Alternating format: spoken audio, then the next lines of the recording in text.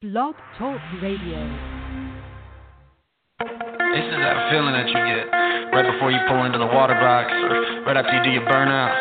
Check them straps, roll your neck a little bit, take a couple deep breaths, you bumping it in, and you let go. And it's the top of the bottom and you know you crushed it. You get the 500 foot out and you start beating the pedal out of that thing. You get to the finish line, you knock them, drop them, whatever you do. This is that feeling right here. I've been putting in the work, and see the blood, sweat, and tears. If I give you at the drop, I give it 3 rips at the finish line, but you know I'm here. And it's all that we know, it's the way of life. Give all that we got, around at a time. Well, good evening, ladies and gentlemen, and welcome to another episode of Wheels Up Radio. Once again, Chris has given us the keys to the Cadillac, and we are controlling the boat, as they would say, as Chris is somewhere in the Bahamas, I believe, sailing out there. I think he left last night somewhere. He was in Cape Canaveral, Florida, and I believe he may have lost signal on his phone, so he is officially on vacation. No technology, no Facebook Live for him, no pictures have been put up on Facebook, so hopefully he's enjoying his vacation. You know, I'm sure he's probably going nuts, making sure that everything is A-okay with his Wheels Up Radio show. But, you know, lo and behold, we are in control. Tonight we have the voice of the NHRA Mellow Yellow Series, Mr. Alan Reinhart, should be on around 7:30 or so. Talk about the countdown to the championship, talk about some other things, and just get to know a little bit about Alan Reinhart and how he got started in this crazy sport. The sheriff should be joining us around about 10 after 7 or so. And then we also have the man, the myth, the legend, president of the Tri-Stock Stock Superstock Association, Mr. Mike Carr, with us tonight. How you doing tonight, Mike? Pretty good, Rob, and good evening to you and everybody in Wheels Up Radio Land. Hope you're doing well this evening, and I don't know where everybody lives. Now, I know if you live in Florida, you don't have this, but we've had a couple frosts up here, so I guess that's Mother Nature's way of kind of knocking and saying, hey, you know, fall's here, you know what is right around the corner with the thicker white stuff, which I hope we don't get a whole lot of this winter. Yeah, I'm kind of hoping that this parlay, I guess, with the nice weather for the first couple weeks of October, and then rolling over to a little bit on the cold side into the end of October into November, maybe leads to us not having such a bad winter. You know, a lot of people, depending on what you looked at or talked to, or it was, you know, they believe the Farmer's Almanac, and, you know, the Farmer's Almanac says that you might have a very rough winter. Some people say that you might have a mild winter. I believe it was mixed this year. I think some of it said that, you know, in the Northeast where I live in New Jersey, could possibly get a lot of snow, and then we may not get any snow. But either way, we got 6 grueling months, I guess you would say, of winter before it starts to get warm up again, and we can kind of wheel the cars on out and freshen them up and get ready to go racing again. But we do have a couple more races still left on the docket for some racers here in the area. I know Dave Lay has his Superstock season finale this weekend at ACO Dragway. And if I read correctly, one of his sponsors, I believe, is throwing up $500 both days on the race to be split between the semifinals and the finalists. So if you're a Superstock guy and you haven't tore the car down yet and you're getting ready to, you know, maybe get one more hit in, you know, traveling down ACO Dragway and Dave's series, which is always a great time. And then he closes out his series next weekend at Englishtown for his annual Superstock race at Englishtown. It's a non-points event for the East Coast Superstock. And then the following week, Mr. Mike Carr has his season finale, and that's a traditional Tri-State Superstock race at Hagerstown, Maryland. So I'm going to take it away a little bit, Mike, and tell everybody a little bit about that race. Yeah, it'll be the annual Mason-Dixon Superstock Fall Classic at Mason-Dixon Dragway in Hagerstown, Maryland. I guess it's technically Boonesboro, but it'll be my 23rd year in a row going to this race. Haven't missed one yet, and I don't know how long the race has actually been going on, but I know somebody was telling the story about Jim Baburka when he still had a 69 Camaro before he switched to the more modern GT cars, and he stood the 69 Camaro up on the bumper down there, and I think Jim switched to GT in 83 or 84. It was pretty soon into the GT era of Superstock, so this race has probably been going on since the mid to early 80s, and I went for the first time in 95, but it's annually, and this year also the last event for stock and Superstock cars in the Northeast. It'll be Saturday and Sunday, November 4th and 5th. Actually, November 3rd, there's a test and tune from 4:30 to 8 p.m. on Friday. I'm trying to get together either like a $20 or so entry gambler race or package kind of shootout or something for the early arrivals. I know one year we always get there on Friday just to check out things, and there's between 8, 10, 12 cars there parked already, so they're having test and tune. Figure give them maybe a shot at a little bonus kind of race. So it'll be 3 days of racing in Maryland, and November 3rd, 4th, and 5th, and it'll be the season finale, like you said, for the Tri-State Stock Superstock Association, and we only had, I believe, 9 or 10 people in points this year, but everybody still has a mathematical shot at winning the championship, and somebody could even join points this weekend, and if they do well both days, could win the championship, and it might be the only races they run all year. So it's always a great way to wrap up the season for us. I've always described it as Hagerstown for us. It's a combination of Indy and the World Finals. It's our biggest race of the year. We had 64 cars made first round last year, and a couple cars unfortunately broke in time trials, or it would have been a 7-round race. So we get the biggest car counts, the biggest payouts. The Sunday race is a guaranteed at least $2,000 to win or more. One year it was $2,500 to win, $1,300 runner-up, and they both, as is fairly common in our races, they elect to kind of not split the purse, but do like a 60-40 split of the payout, and it paid $2,000 to win, $1,800 runner-up. So I don't know. It's definitely the biggest pain, the biggest car counts, and it's always a fun way to wrap up the season. Somebody described it one year. They said if you threw a party and a drag race broke out, it would be Hagerstown.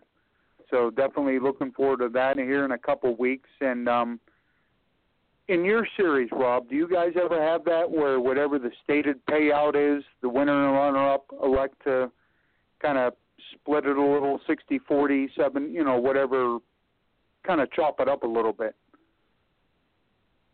Yeah.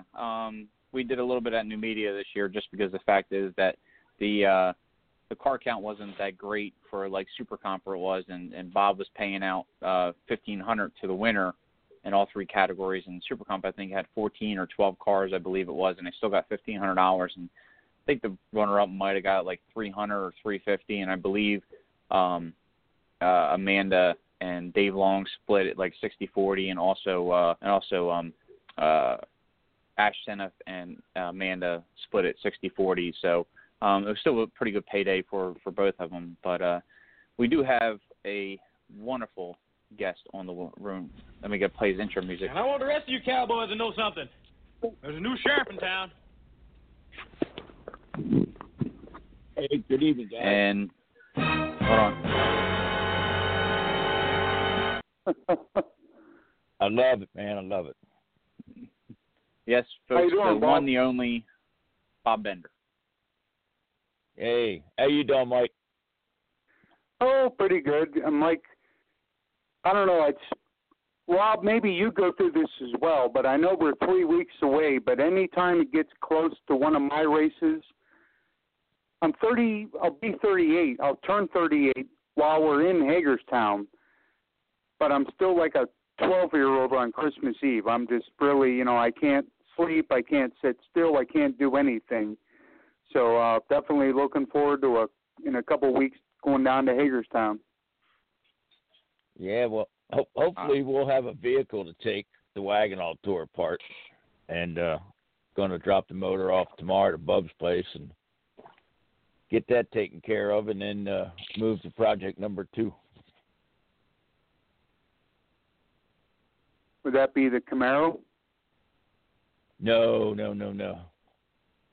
No, that's that's not in the guide or anything, so we can't run that up there. So working on a deal for Penny, so we'll see what happens, and if that works out, we'll have a ride and we'll be up there.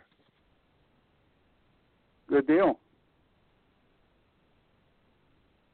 Yeah, I mean, I go back to your question, Mike. I mean, I wouldn't say I get butterflies, I guess, with the races that I put on. I get more, I would say more nervous than anything else. I mean, the minute the 10-day forecast comes out for whatever location we're going to, I'm already checking it just to see, what the weather looks like and stuff. And I drive my friends nuts because they're like, don't worry about the weather right now. It's still 10 days out or 11 days out. Just, let it, if you start freaking out, like Wednesday of the race, then, if it looks pretty bad, then maybe start worrying. But don't worry like a week and a half ahead. I mean, but, if anything it just turns into more, I have no problem sleeping because the fact is that I'm so worn out by the end of a race, running around doing stuff and making sure everybody's, happy and taken care of. I have no problem when I hit the couch or hit the bed or and out like a light. So it's fun either way. And, the winter sucks, especially the 6 months off from just not racing at all and not seeing friends. I mean, you'll see people, upcoming either during holiday parties that some racers may have, or, some people do get together for the Division I banquet in January. And then, of course, we have our .90 banquet March 10th this year. So there's a little bit of time in between there to see everybody and see them during the holidays, see them during banquet season. And then, once that's all done, hopefully we can, like I said, get the cars out of the trailers or out of the garages and just start racing. So hopefully a Division I schedule will be out shortly, probably in the next, I would say we're October 18th. Usually sometime either like in between Vegas and Pomona. Usually it comes out, so like probably probably first couple weeks of November. It does pop up. So it'll be interesting this year to kind of see if they changed anything or did anything, and just I've heard rumors from being at the track of some moves for 2018, but as they are, they're rumors, so you can't justify it to say, hey, this is where this race is going to be and stuff, because if you say that's what it is, and then somehow it gets, to certain people or higher above where it was, and they find out, oh, you're saying this or it was, then, you kind of get a little slap on the hand, a little talking to. So hopefully in about 3 weeks or so, we'll have a Division I schedule out and National Open schedule out, and then the rest of the divisions, so we can kind of plan around it, and then I can start working on my schedule for 2018. But, should be interesting 2018, I must say that much. That sounds good, man. Our guest will be calling in at the appropriate time. I just get done chatting with him. 7:30, right? Absolutely. Okay, and that is Mr. Alan Reinhardt. If you guys are just tuning in now, the voice of the Mellow Yellow series. Great guy, Arizona native, coming on out and we're going to just talk about who Alan Reinhart really is, kind of get his feeling on what his thoughts are on the last two races of the season, and kind of take his brain a little bit and see like where he's how he feels traveling as much as he does.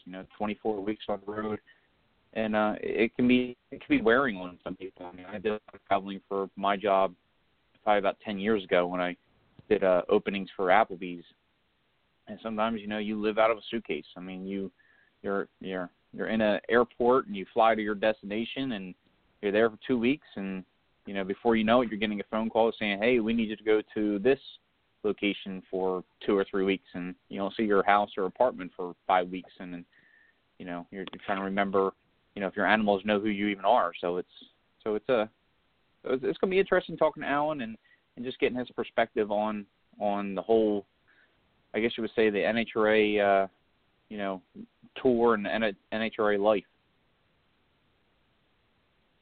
Well, hopefully he can. Oh, go ahead, Bob. Hopefully he can give us a big insight on it and let us know what it's like to be basically alone for a lot of time. He's either in the air, in the airport, and I know this, he always got a sense of humor and he always got a kind word, and that helps make who he is up in the booth. And Bob and I were talking a little bit earlier when he was prepping me to when Alan was actually going to come on. I was telling him a little bit about the story about if anybody listens to All Access, anybody who has that All Access, or even listens to the audio portion of the events. And there's been a couple races this year where they haven't finished up the pros, or they finished up the pros early, but they still had sportsman racing to finish up. And, it kind of went into the nighttime, because maybe it was a 3-day event and they only had, they finished up the pros at 4 or 5 o'clock. So they still had, 2 or 3 more rounds left to go with sportsman guys. Well, of course, all the fans have kind of left, and there's a few people up in the stands, but, I know in particular at Norwalk and at Charlotte, him and Brian Loans up in the tower were like a flat out comedy routine, just how they were busting each other's chops and really just razzing each other on things. And, just you could tell it was a late day for both of them. And, maybe the Red Bull or the donuts or it was were starting to get to them. So, it definitely makes it fun and definitely makes it worth listening to them. Yeah, indeed. And the busiest year I ever had racing was 18 weekends between March and Hagerstown in November. It was a lot. Some were local races, some involved traveling, but I can't imagine being, airport, all the time and everything spent away doing what Alan and, Brian Loans and other people in similar circles have to do. That's probably has to wear on you after a bit, but I suppose in a way, and you being a racing president is like I am, that, yeah, it's frustrating for you and I, but we wouldn't do it if we didn't love it. And I imagine the same thing's probably true for Brian and Alan and all the announcers in either of the HRAs. Oh, yeah, definitely. I mean, and, like I said, we're going to get a little bit about Alan and his background and how he got started. And some interesting facts I did read about him, that he used to actually, for about 5 years or so, actually worked in a pro stock machine shop for about 5 years or so. And he was a bracket racer back in the day. So some interesting things maybe he can go into, things like that, and see like what he does, when he's not announcing. I mean, I know Brian Loans is all over the place. I mean, he is he doesn't do all 24 races on the NHRA tour like Alan does, but he does, I don't know how many Brian actually does. I know he does a lot of the East Coast stuff. He doesn't really go out west too much, but he does have that show on Velocity, the Put Up or Shut Up race, the show. He was on Bang Shift for a really long time. So he's always got different avenues going on. So it'll be interesting to see what Allen does when Allen's not announcing at an NHRA race. If he's, itching to get back on that plane to get to the next event, or is it like, thank God I have 2 weeks off or 3 weeks off now, from the tour. Well, we'll find out here very shortly. And like I say, the limited, meetings that we've had, he just seems like a great guy. Always got a smile, always got a kind word. And in this world, you can't ask for no more than that. Yep. Yeah. So before he comes on, we'll just talk about a little bit of some, I wouldn't say breaking news, but some news that did kind of hit the internet. We got about 10 minutes before Alan does come on or so. Everybody kind of saw or looked at it that Sean Langdon will be taking his Global Technologies sponsorship to Funny Car next year, kind of following in J.R. Todd's footsteps and going funny car racing next year, probably filling the void that will be left by Alexis DeJoria since she's officially retiring at the end of this year. So she's going to retire, and the Global Technologies folks went ahead and partnered up with Sean again for next year and decided they want to go funny car racing. So that's one big news if you haven't heard. And then I guess you would say that the biggest news on the internet today, at least on Facebook, was Yellow Bullet Nationals next year in 2018 will not have the sportsman cars. So the 10.0 Index, 1150 Index, I think it's Pro Dial, Super Street, Pro Street, all that stuff has been axed from the Yellow Bullet Nationals for 2018. A lot of upset folks, a lot of upset sportsman racers, mainly because for the most part, they kind of made up, I think, half of the field that was going to be at Yellow Bullet. But I think, really when the race was originally, put together by Jim Halsley and the guy from Yellow Bullet, I don't think they expected it to get to 600, 700 cars like it did. And it's grown so big now that they kind of almost have to limit it, number one, on space, number two, on time that they have. And, like they said this year, if they get a rain out or a day where they lose rain, or, it rains or was, and they have to scrape the track like they did, I mean, trying to get 600 cars done within, 7-8 hours is just pretty much virtually impossible. So, you got some very upset guys that, hopefully maybe Monday night or next Wednesday or so, or maybe down the road we can get our good friend of the show, Dana Lafredo, onto Wheels Up Radio and talk a little bit, since she does run 10.0 Index. I talked to her a little bit last night, and she said that she was pretty much crying in her seat because she had won the race 2 times and was going for 3 this year, and not she didn't, unfortunately, not get the third, and she won't win it next year unless she moves up to 850. So, but it'll be interesting to see what kind of turnout they get next year, since they're just going to have pretty much a pro show with the 10.5 Outlaw cars, Pro Mod, Top Sportsman, Warriors Outlaw, something like Small Block, No Clock or something.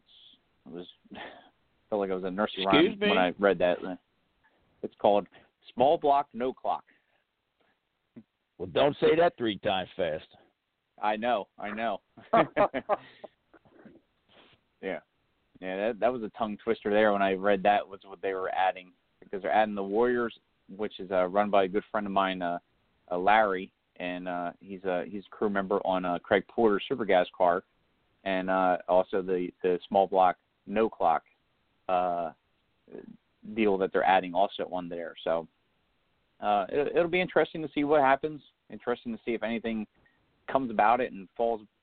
Somebody decides they're going to put a race together, for the sportsman guys, but until everything falls out,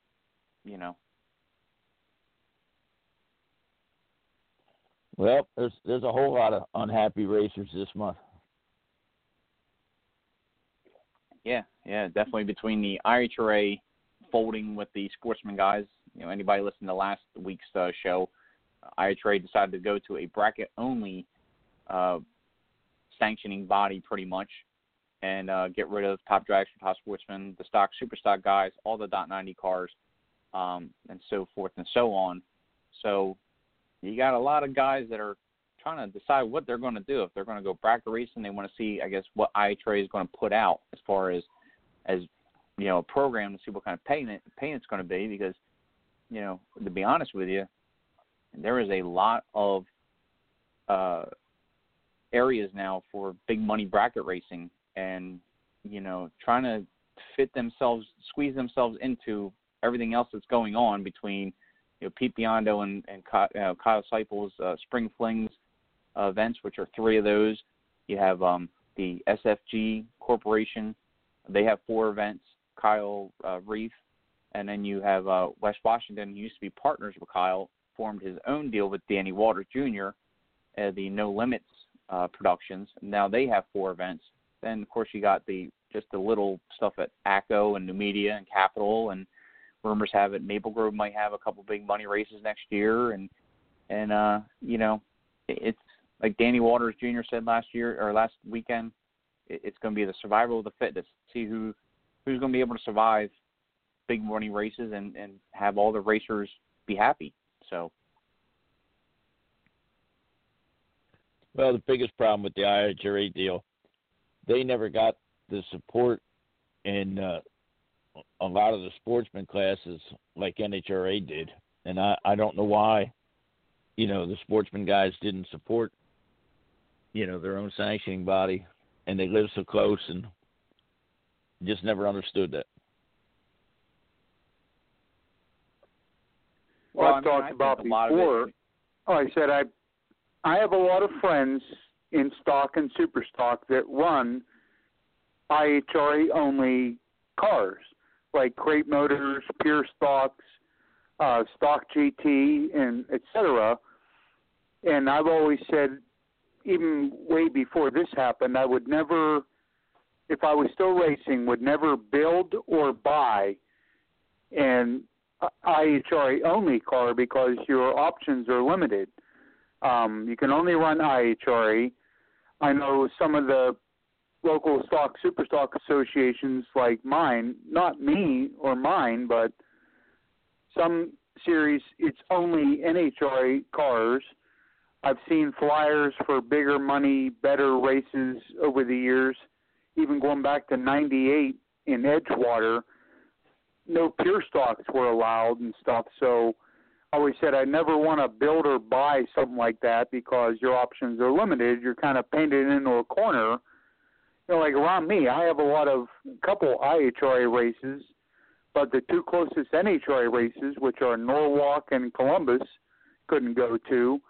You couldn't run any of the stock, super stock combos in Kentucky and different things. So even before this whole deal happened, I never would have built or bought a crate motor or a pure stock or a stock GT or anything, because your options can be limited depending on where you live. Well, I think IHRA got out of hand with the crate motor deal, because I seen a 350 cubic inch Vega with a crate motor, and it's like, are you kidding me? I mean, to me, that was just out of control. Yeah, I know they made one rule about smaller cars like Vegas, Pintos, etc., were restricted to small blocks only. But I know people kind of said, like you did, Bob, about how the hell do you put a 350 in a Vega when it only came with a 4-cylinder? It might have come with a 6-cylinder some years, but it just, you know, a lot of people thought crate motors, period. They said it was like bastardized version of stock eliminator and stuff, and people like you more so than me, but kind of old school that, you know, remembers how it was. And even though I wasn't there, I read enough and heard enough about the way it used to be and stuff. And a lot of people were just kind of turned off. And I think for some of those reasons, a lot of people didn't race IHRA because they didn't want to race against, in their words, effing crate motor bracket cars.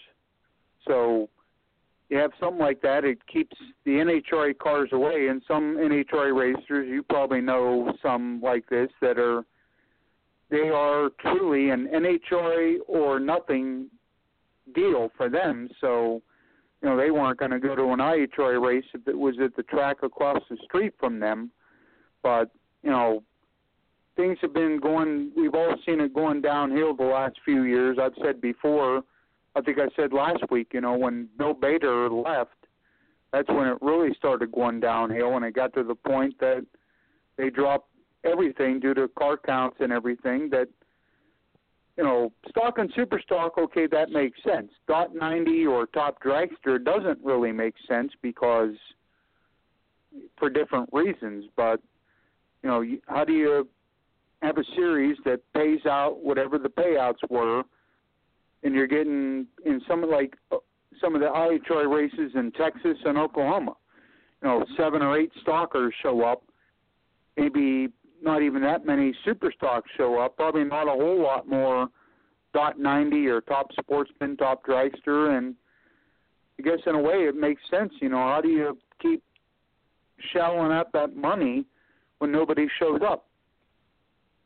Well, if we can break in real quick, guys, we're going to go to a quick commercial here. We have Alan Reinhardt on hold right now, so I'm going to go to a break, and then once we're done with Alan, then we can go ahead and continue the conversation about the IHRA stuff. So give us a couple seconds, and we'll be right back with Alan Reinhardt.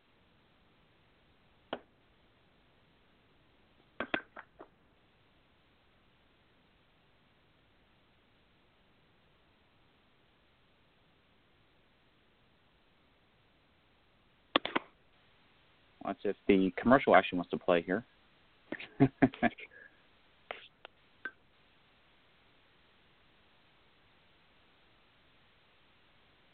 All right. Well, it looks like we're having technical difficulties, so we'll go ahead and just we'll bring Alan on in now.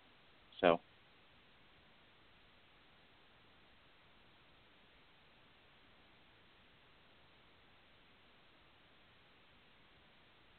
All right.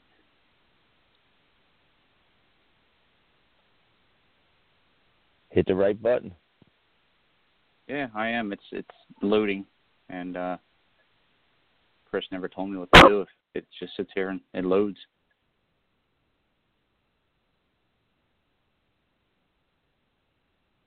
Everybody still there? Uh-oh. I'm still here.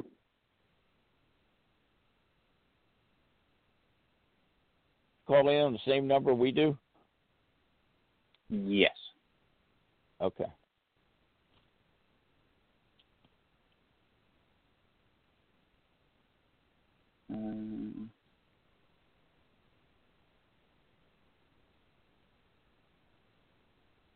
Technical difficulty here, of course. Probably my wonderful computer system here at home. Well, at least that works better than your telephone does. Yeah.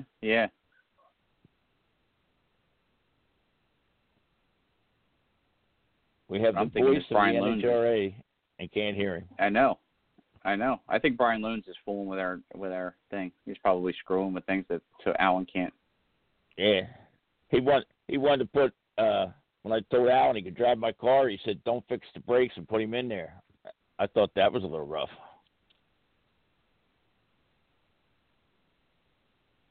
I mean, I am completely locked up right now. Oh my!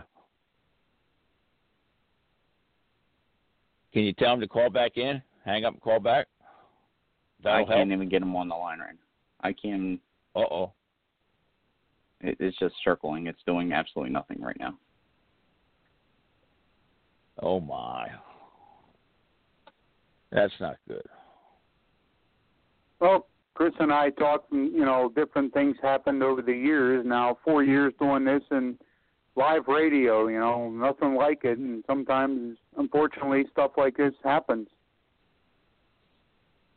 Well, that's why I do what I do, and I don't get into the technical aspect there. I'm not too mechanical.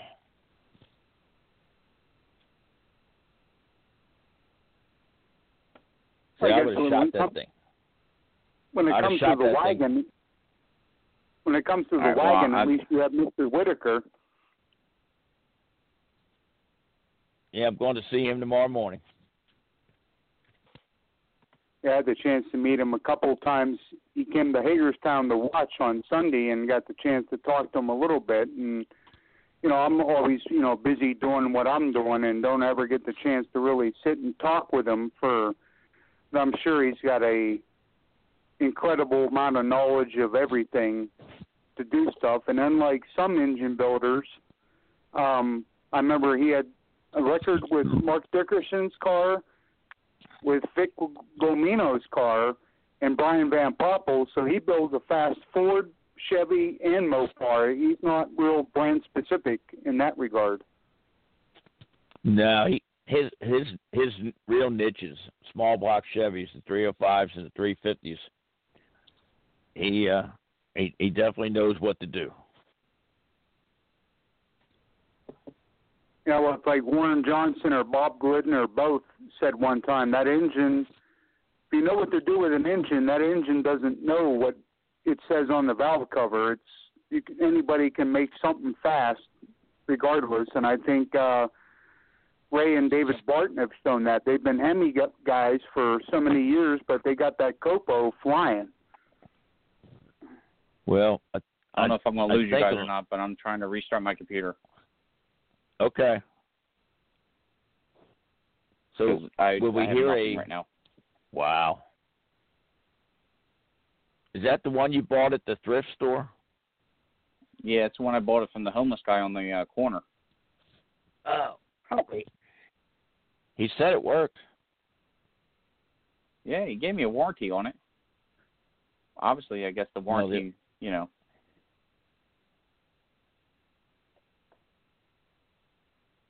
It'll take the throttle stop off. Yeah. Yeah. This is flat out. Just ain't no stop. I feel bad for Alan just having to sit there on hold. He's probably cracking up. But I'm sure all the years that he's done live stuff or was stuff is probably screwed up on him. I'm sure he can probably tell us some stories. Let me send him a message.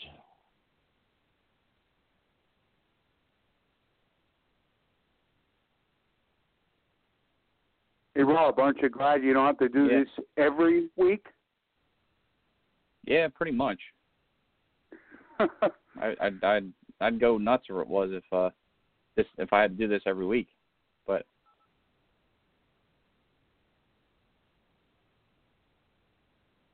well, all the times you've been on, I think that's the first time something like this has ever happened, hasn't it?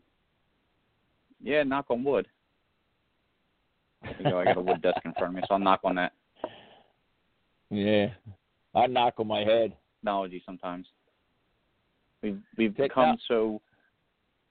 It's become such a crutch for everybody. It was that. Yeah. He said he heard us. He said he heard us talking. He said he hung up and he's calling back. Okay. Well, my computer's not even. It's now just got up and running.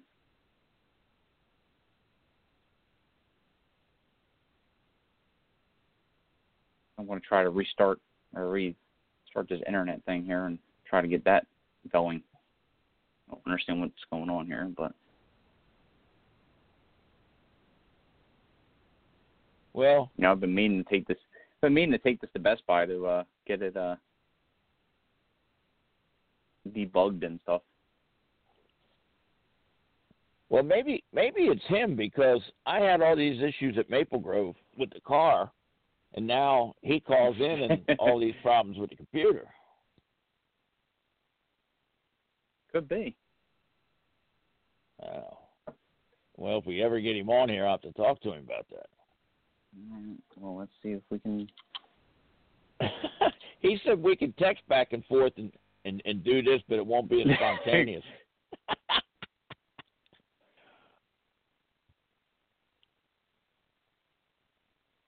Yeah, I need my mother's phone. It's voice activated to send a text. I still got an old-fashioned phone. You know, I use my phone until it goes bad. Then I get a new one. I know some people, they upgrade every 6 to 12 months just to get the newest, latest, greatest thing, but I use mine until it goes bad. I wished I still had my flip. You know, my first phone was like that. Then the whole screen went black with a yellow line through it, and it wouldn't turn on. So I went and got a new one. You know, in 11 years, 11 years, I'm on my third phone. So I know some people, they go through 2-3 phones a year or every other year. So all right. people are let's kind of amazed. All right. Well, I got it restarted, so let's see if we can actually get Alan on here or not. So let's rub some sticks together. Hopefully, make some fire. So there we go. All right, guys. I believe he's on the line. The voice of the NHRA Mellow Yellow Series. I can't make the stuff up, Alan. Mr. Alan Reinhardt is with us on Wheels Up Radio tonight. You have no idea how much I wanted to. If I could speak Chinese, I was going to come on speaking Chinese. Oh man, I'm telling you. You see what happens when the main host goes away on vacation to the islands, and then they let 3 knuckleheads try to run the program. Everything just goes to hell in a handbasket, as they like to say. I'm familiar with that. I work with knuckleheads pretty much on a daily basis. Hey, on a serious note, thank you guys for having me. It's a pleasure to be on your show. And you know what? Computer glitches, everybody deals with those. Don't worry about it. Yep.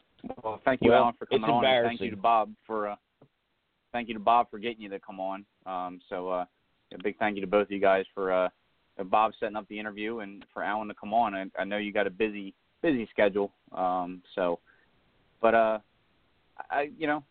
talk about some of that, like what we just went through, the computer glitches. I guess, what would be one of your stories, being in the broadcasting, business, or was that you are in the announcing business? What's one of those stories that sticks out from you that, you just look back and go, I can't believe that happened?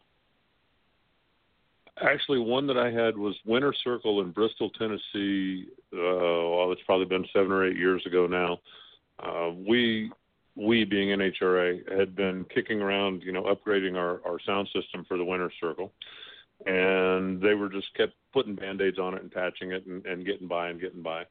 And we were in Bristol, and it was cutting out, and it was cracking out, and it was awful.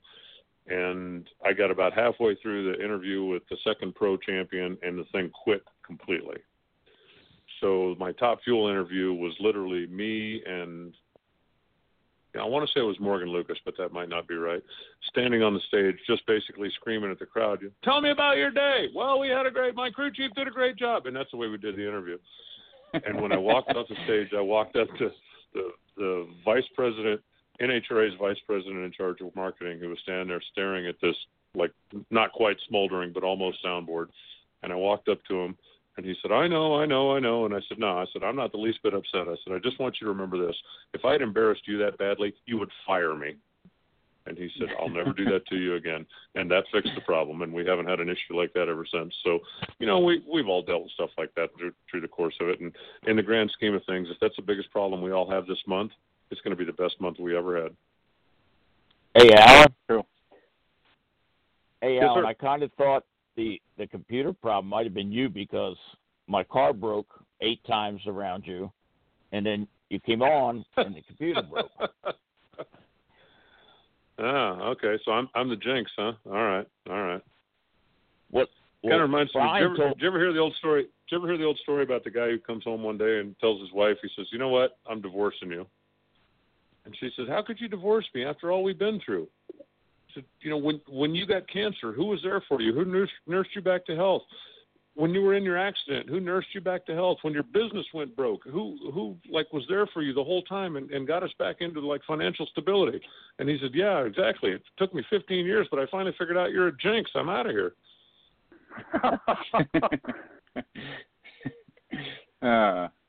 That's a good one.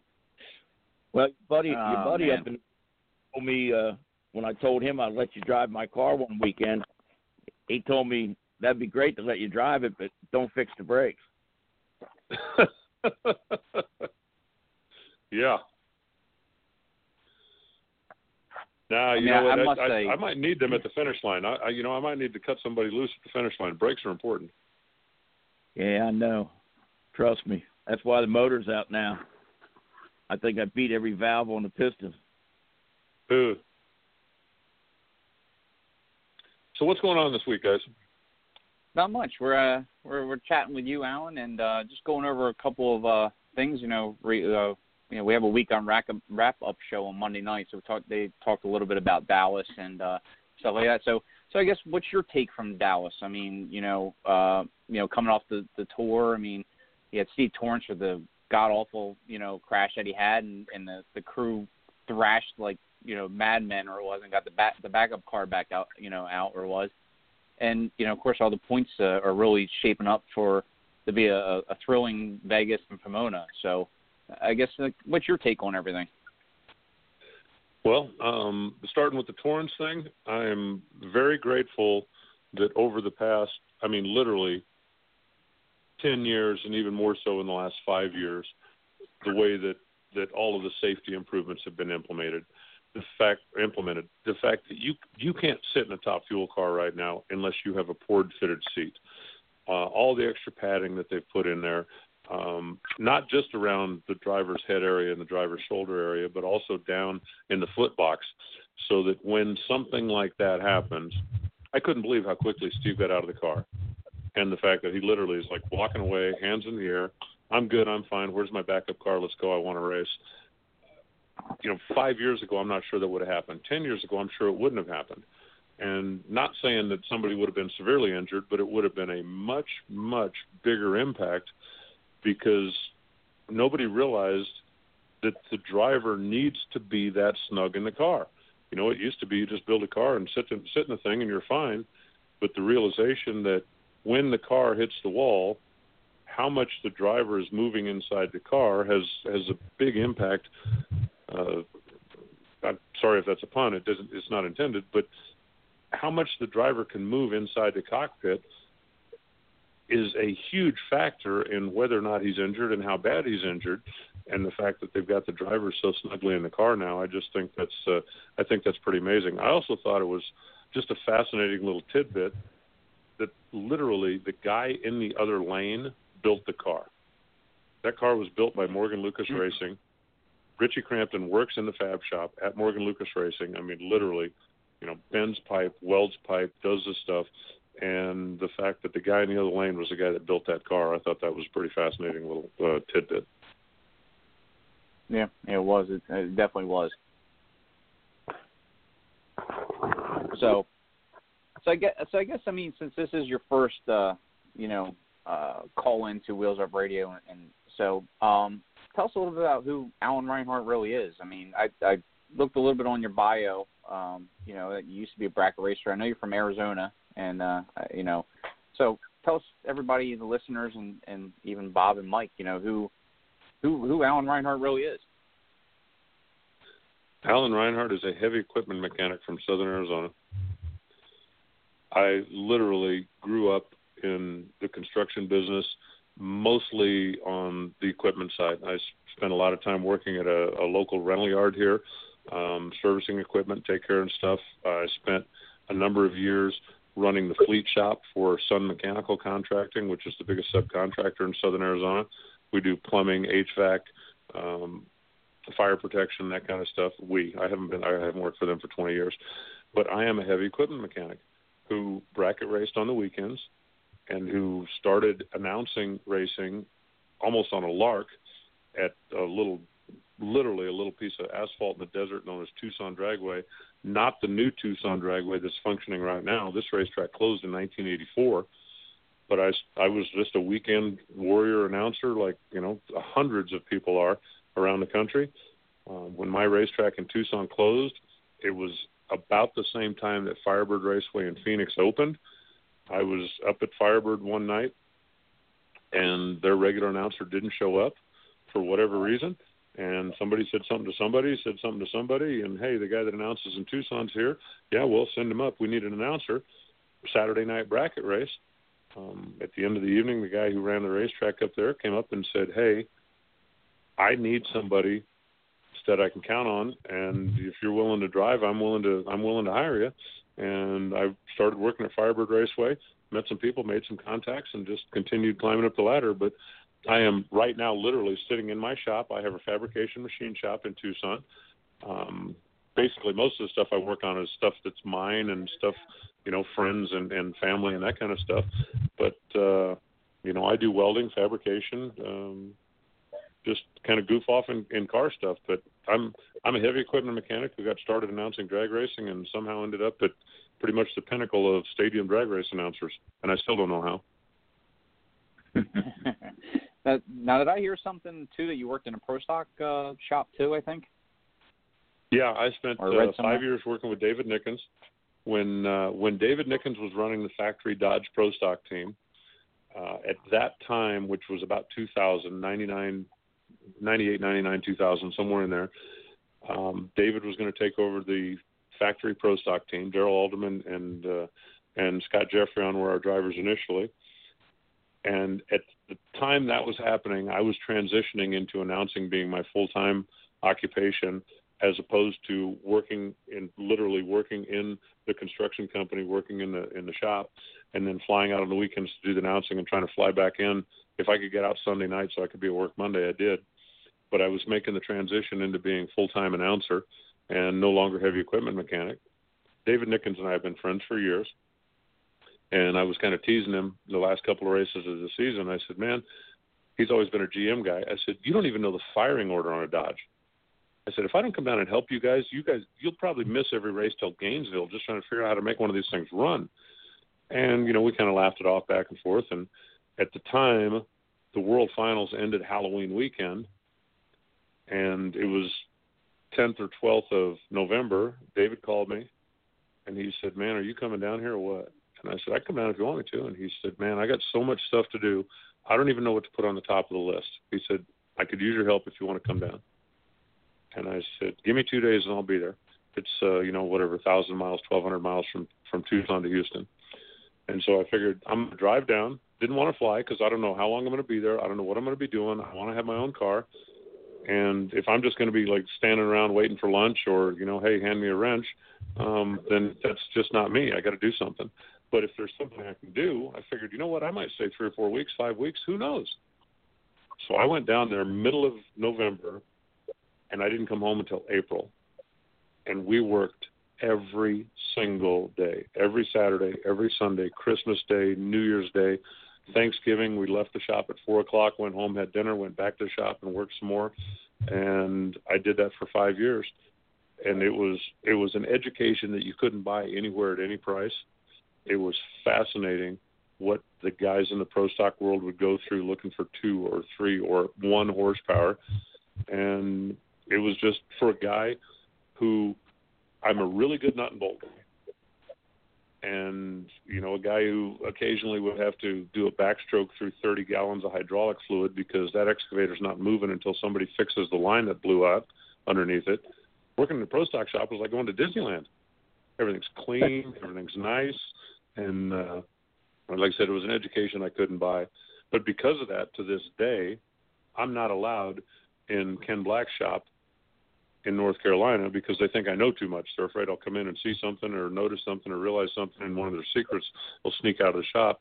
And I literally am not allowed past the reception desk at KB Racing in Carolina. Wow. That's an interesting story, Alan. I mean, that's awesome. I mean, So another question I guess we had for you, and we were talking before you came on, and it's life on the road. You spend 24 weeks on the road, hopping from city to city to city. And, I was talking before is, I used to do corporate openings for Applebee's for probably about 2 years or so and travel around. You pretty much lived out of an airport. But to you, I mean, what attracted you to be like, what, hey, I want to basically almost live in an airport, week to week, or, not really see my house too much? Well, in the first place, 24 events is just the national event stuff. I also do some regional events here and there. I'm an independent contractor. So if I have a weekend off and somebody wants to hire me, it's kind of a running joke. I'm available for, Walmart openings or bar mitzvahs or whatever. If you want to pay my travel and have me be there. I'm sitting here looking at my calendar right now. I think it's got 35 weekends penciled in for this year. But I'm single. I don't have kids. And when I started doing this, it was kind of like the wild adventure. And it has turned into a pretty nice vocation. And for me, it is still a wild adventure. I have my shop at home, but I have 3 cars in my shop right now. All 3 of them belong to me. So if somebody calls me and says, hey man, I got this job, I'd really like you to do it, I go, yeah, okay, sure, great. How's 4 months from Tuesday?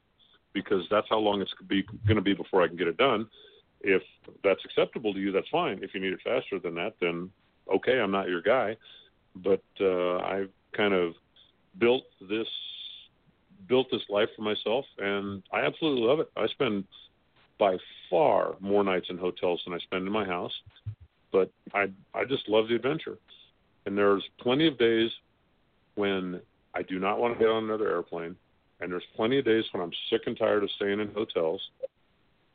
But the first time my alarm goes off in the morning and I don't want to go to the racetrack, then I'll know it's time to quit. And that has not ever changed. I love going to the races. I like stock eliminator as much as I like top fuel eliminator. I'm a car guy, and I just absolutely love going to the races. And, the fact that they pay me, in my mind is, I hope nobody from NHRA corporate is listening.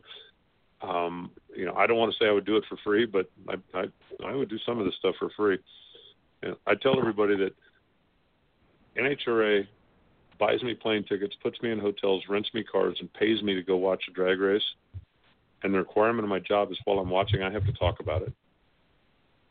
If they didn't hire me to do this job, at least 3 or 4 times a year, local races, places that I could get to, I would travel myself, pay for my own hotel, buy my own ticket, go sit in the grandstands, watch the drag race, and the guy sitting in front of me would turn around at least 3 times an hour and go, will you just shut up? Because I just absolutely love what I do. And, I've been out here long enough. My most prized possession is my Rolodex. And the fact that pretty much anybody you can name that's out there on a regular basis in NHRA, I have direct contact if I need. If I need to call somebody and go, what was that? Tell me about this. I can walk into anybody's trailer. So I need to know what happened so that I can tell that story when you come up for the next round. And I treasure those relationships, and that's really what keeps me going. Wow. That's it's definitely above and beyond this interview so far. I mean, I'm enjoying everything you're saying so far, Alan. So, so let's talk a little bit about the I mean, I'm pretty young. I'm 38 years old. Grew up on the days of Steve Evans and Dave McClellan and all them guys. With American Sports Cavalcade and those things. And Bob Fry literally lives probably 3 towns over from me, and actually one of my good friends, Kelly, sees him in church every so often because who he says the sermon. But as things go along and things progress there's always that chemistry, and it always seems that you and Brian Loans have that chemistry together because you got the seriousness, but you also have a comedy routine with each other, and I guess I kind of take you back to watching All Access. And what I said was, like, once the pros were all done, I think at Norwalk and Charlotte, they kind of let you and Brian and Joe Costella kind of have free reins on the mic, and you guys were just flat out awesome. And it just really, kept us intrigued and, watching stock and super stock and the .90 cars and Top Sportsman, Top Dragster and stuff like that. So I guess, talk a little bit about your chemistry with, like, your other guys. Well, I'll start by going back. When I first started doing this, I was the guy who went to his local track, which for me was Firebird, now Wild Horse Pass. And, hey, I'm the staff announcer. I want to come out. I want to volunteer. I'd like to have a chance to audition. I want you to hear me. I want you to see what I can do. At the time, it was really the beginning of us doing top-end driver interviews for the PA. It hadn't been done a whole lot before that. And I'm at the top end of the racetrack with Steve Evans, who's there doing television. Of course, I know who Steve Evans is. It's like, oh, my God, that's Steve Evans. And, you know, he's looking at me like, okay, well, this is just another, you know, local track announcer guy that I know 100 of these guys. And over the course of the weekend, which we had plenty of downtime and plenty of cleanup, and it just wasn't the smoothest weekend in the history of the world, he told me at one point, he asked me, he said, how long have you been doing this? And I said, well, you know, I've been announcing for 7 or 8 years. I said, it's only the second national event. This is my home track, so they kind of let me come in and help out, you know, at this event. And he said, you ask really good questions. And I handed him a business card, and I said, tell that to everybody you know. And a couple of months after that, I got a phone call from him that said there was some opportunities coming up with Diamond P Sports, who, of course, was the American Sports Cavalcade at the time. They did all the drag racing stuff. And he said, there's some opportunities coming up down the road. I mentioned your name. Would you have any interest in doing a videotape audition for us? And, of course, I had to mull that over for a while before I went, hell yes, what time? And I think it's funny because of the world I live in now. And he said, oh, yeah, great. He said, can you be in Englishtown Friday? And I literally went, that's in New Jersey, right? I mean, that's, you know, I had traveled very, very little. And I said, you know, a little more notice would sure be great because I have a job in the real world. And he went, oh, yeah, of course. How about Columbus next week? And I went, is that in Ohio? And I just think that some of that stuff is funny because now it is a relatively regular occurrence for somebody to call me on Tuesday and say, you need to be in Atlanta tomorrow at noon. Okay. And I don't even think about it. I just go. But I started working with Diamond P Sports, working with Bob Fry. And at the same thing, at that point, Bob Fry was doing announcing for the NHRA. I was like the newest of the new guys. You know, Bob was probably the number 3 guy then behind McClelland and Evans. But, you know, he and I were going to be partners. And so I flew to Denver to do an audition, met Bob. We had met before, but, you know, it was basically like, you know, hey, Bob, I'm Alan. I'm the local track guy. And he was like, okay, yeah, great. Here, do super gas and get out of the way. And we sat down and talked. And for whatever reason, we just clicked. And we couldn't be any more different. I mean, you know, Bob, he's been married for 47 years. He's got 3 wonderful daughters. He's got 6 grandkids. He's, you know, his next beer will be his first beer. And he is the least mechanical guy in the history of the world. He is the best in the world with stats, but I'm telling you, he couldn't tell you a carburetor from a lug nut if you put them both on the table, and he would tell you the same thing. I'm a really, really, really mechanical guy, and I was not really a stat guy other than, you know, hey, I remember, I think, what happened last week, but he and I just clicked, and we had a tremendous relationship for 20 years. So now fast forward to where we are now.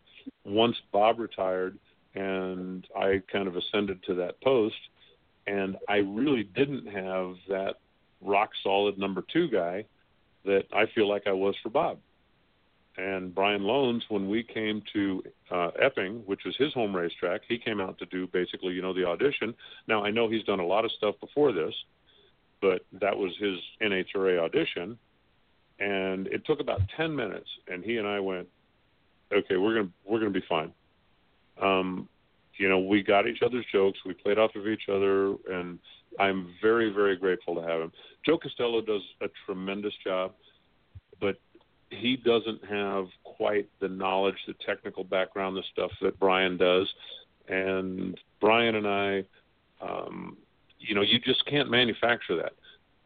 Sometimes you sit down with a guy and you click and you're great. Sometimes you sit down with a guy and you don't.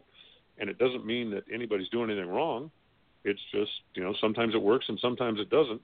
And I'm very, very grateful to have Brian Lonzer. He has been a tremendous asset. He doesn't listen to your show, right? He's been a tremendous asset to the NHRA announcing staff, and I'm very grateful to have him. And I don't want him to hear this because, oh my God, I'll be, you know, he'll be hitting me over the head with this for the next 5 years. Well, he knows. Oh, man. Yeah, we actually had Brian on the show a few weeks ago, or months ago. It was right after Pomona, and I was asking him about, I think it was the Ron Capps Matt Hagan race where he did or did not cross the center line and stuff. So, yeah, he's been on the show before. Well, I'm teasing, of course, and I hope Brian would say the same thing about me, and I think that he would. I think, we just automatically clicked right from the get-go, and I hope that Brian is there as long as I'm there, and, he's, 10 or 12 years younger than me, so maybe if I decide to give it up, or maybe it's 18 years younger than me, and maybe if I decide to give it up, that, he'll be the next guy to ascend to this position, but very, very glad to have him out there. His knowledge, his sense of humor, his quick wit, that's, I talked to a lot of announcers over the course of the year, and one of the things that I try to impress on everybody is if you want to be a drag race announcer and you want to be a good drag race announcer, you have to have a really quick processor. Processor speed is important because if you're dealing with races that are 7 or 8 or 9 seconds long, in my world, some of them are only 4 seconds long. If it takes you 5 seconds to figure out what you saw and how to say that, you're not going to be a good drag race announcer. You have to be able to see, recognize, process, and spit it out in a hurry. And that's something that Brian excels at. Cool. So I guess my last question for you before we turn it over to Bob and Mike to unleash on you is, what's your favorite track? I mean, of course, probably Chandler is Denver. that track. Denver. Denver? Okay. Denver. Hands down, huh? Oh, yeah, for a variety of reasons. One, because it's difficult to win there. Nobody, with the possible exception, I guess, of Pro Stock Alan Johnson for the last 10 years, but it is very difficult to win at Denver, and that makes it a special place to go. You can't just bring out this is my tune-up that works every week. That doesn't work at Denver.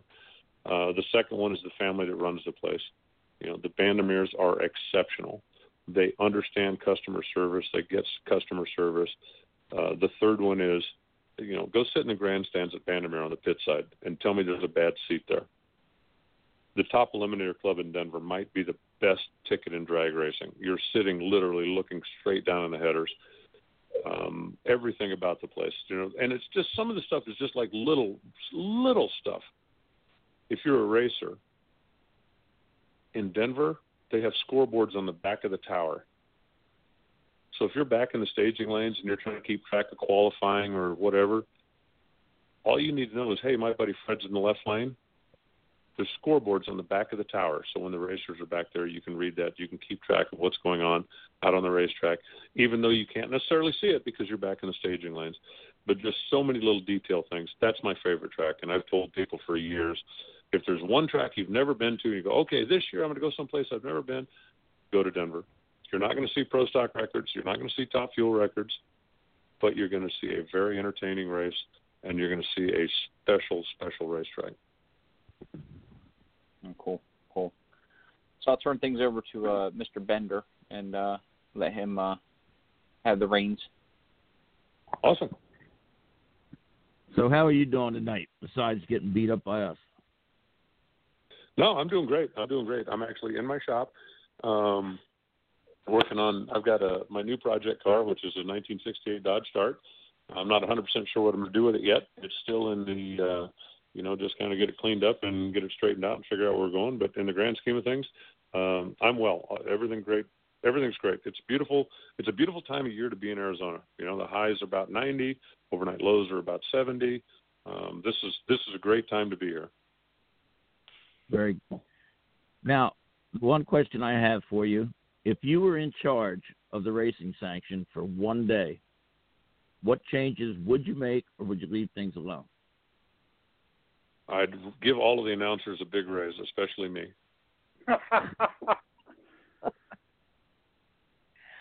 Wow. Never got that response before. That sounds good.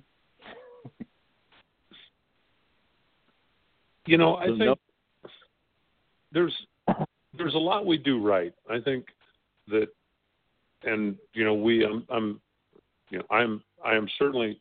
the voice of NHRA. I'm not the spokesperson for corporate NHRA, But I think there's a lot of stuff that we do right. I think there's a lot of stuff that we get right. Is there room for improvement? Yes. But I also think that a lot of the most vocal critics, especially in this day and age when everybody's got a computer and, you can go on the internet and be a hero, if you want to cast stones, that's fine. But if you're going to point out a problem, give me a solution. Tell me what you would do better.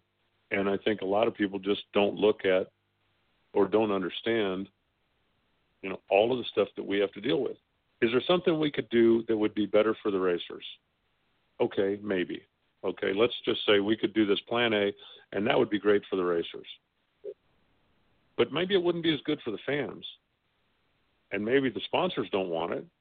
And maybe from a track standpoint, this just doesn't fit into what they've got scheduled for the day because they've got other activities and they've got other things going on. And sometimes, a racer will go, well, if they just do this, it'd be better for everybody.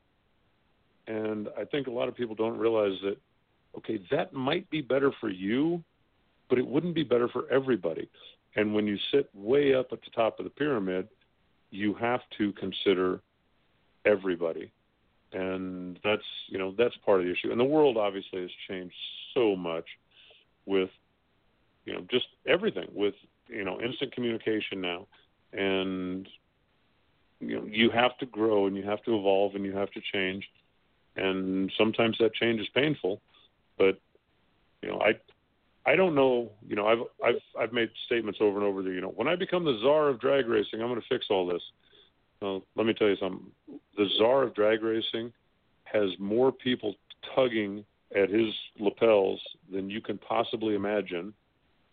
And the vast majority of them want a change that's good for them, that's not necessarily good for everybody. And that's a very difficult position to be in. Well, I certainly understand that. I've been doing this since 1964 when I started with a junior stocker and never progressed past stock eliminator. But I'm still, I guess, an NHRA cheerleader, so to speak. But when I address a problem, I get on the computer and I actually send it to NHRA and voice my opinion. And sometimes I get a response, sometimes I don't. And I don't have a problem with corporate in general, except, sometimes just be a little bit more, visible. But outside of that, I love it. Like you say, you love going to the track. I still get goosebumps going to national events. I just still love it. So I understand how you feel. And again, that's part of it. One of the things, like pro stock has been a hot button topic here in NHRA for the last couple of years. And there are a number of the fans that think and are very vocal about, factory stock. That needs to be the new pro stock. Just scrap pro stock and factory stock. That's new pro stock. If you just do that, everybody'd be happy. What they don't realize is that NHRA has met with Chevrolet and Chrysler and Ford and said, what do you think? And that's not what the factories want. So is that still now a genius idea? Alan Johnson, Pro Stock Alan Johnson, a couple of years ago, kind of pitched an idea that Mopar had about, let's take the new factory stock power plants, put them into the Pro Stock cars that we have now, and so we'll have the modern technology, the new look, but we won't have to throw away the platform that we've been so familiar with all this time. And the first thing I thought is, so you have millions of dollars, literally, worth of engine inventory, worth of equipment in the shop to build these engines, all of these years that you've dedicated to doing this, and you just want to throw that in the trash, and that's going to save everybody money? And I just don't see it. And also, the factories don't want to do it. GM announced not that long ago that they are on a road to have everything they build be electric. Okay, if we put all of our eggs in the factory showdown pro stock basket, and then 5 years from now, GM goes, okay, we don't make gas engines anymore. Have we really accomplished anything? If we fix the problem, it's a very difficult problem. There was a meeting between the owners and NHRA this past weekend at Dallas where some ideas were discussed. Nothing came out of that that's like, okay, that's the gospel, that's the savior. But the communication lines are open, and I think that's pretty important. And that's another thing that's changed. You know, not just in NHRA. You look at NASCAR. You go back in NASCAR 20 years ago, do you think that the owners, the drivers that had any input whatsoever? I mean, Big Bill was like an iron fist guy. This is gospel. You will obey me. You can't do that these days. You have to solicit input from everybody and then try to come up with the best decision. So that's, you know, just the whole world has changed, and we're trying to change along with it. Well, thank you, kind sir. My pleasure. All right, Mike. Yeah, I was announcer at my local track for a year, and just regular bracket racing, and I always tried to kind of take and apply what I used to hear. I'm the same age as Rob. I'll be 38 in a couple weeks, so I haven't been around as long as some of you guys, but to hear, you know, the words like what Steve Evans and Dave McClellan and Bob Fry and you and other people, and try to apply it to announcing, and like you said, you know, being able to see, interpret, and, you know, respond very quickly in a race that lasts 8 to 12 seconds or something. It's definitely, you know, people even ask me, you know, how do I, you know, announce bracket racing? And the average fan, you know, they probably don't understand bracket racing, dial-ins, breakouts, and all that. I always explained kind of, you know, it's sort of like The Price is Right, closest to the actual retail price without going over. But I say, you know, look down at the scoreboard. They're trying to get as close to that number without going quicker and still try to get there first. And then, you know, I didn't get into all the ins and outs of dumping and womping and all the stuff to give up the stripe and stuff. That wouldn't make sense much to anybody that maybe they're just a novice or a new fan, but it's definitely difficult, and I definitely take my hat off to all you guys that have been doing this for a long time. Well, thank you. And, you know, the two things in that situation, and first off, something Steve Evans told me a long time ago, and it's something that I've never forgotten, is if you are the guy standing up there with the microphone, you have to realize that everybody that's down there in a race car is somebody's hero. If it's a guy driving his mom's station wagon dialed in at 1850 on Friday high school night, there's some kid standing on the fence going, I wish I had my mom's car out here so I could race. And you need to be very, very diligent in not belittling everybody or anybody, and giving everybody an opportunity. You know, I have people come up to me all the time. It's like, you know, why do you make such a big deal out of, you know, the guy that's driving the Gremlin, or the guy that's driving the Escort, or the guy that's driving the wagon, or the guy? And it's because A, I think it's freaking cool, and B, because even though that guy's got a 16-second car, there's somebody out there going, man, I wish I had that thing be out there. And that's something that I've never forgotten. The other thing that I think is important when you're doing, and bracket racing is a perfect example, is situational awareness. If I'm at a bracket race that doesn't have a front gate, okay, everybody that's in the place is either racing or family or friend or crew member or buddy or whatever, then I don't think you need to spend a lot of time explaining every little nuance of the sport, because I think everybody gets it. If it's Sunday afternoon at NHRA and we're running stock eliminator, then I think you need to explain a lot of that stuff, because a number of the people that are sitting in the grandstands bought a ticket to come watch nitro cars run, and they just decided, you know what, I don't need another cheeseburger, I don't need to go to the bathroom, I'll just sit here and see what this stuff's all about. And that's the time that you need to educate. But for the most part, at a Friday night or Saturday night bracket race, you don't have a lot of casual fans. And at that point, you can really just have some fun with it. I mentioned earlier about, you know, Brian and I being on, and Norwalk has become known as a comedy show. We were going to be running about 4 hours late after just some delays during the day, some weather issues, some whatever. And I told Brian and Joe, I said, look, guys, I said, you guys go back to the hotel, get a good night's sleep, and be ready to go tomorrow. I'll finish this up. There's no reason for all three of us to stay here. And Brian said, no, dude, what are you kidding me? And picked up a microphone, and we started making fun of each other. But we understood at that point there are no casual fans left.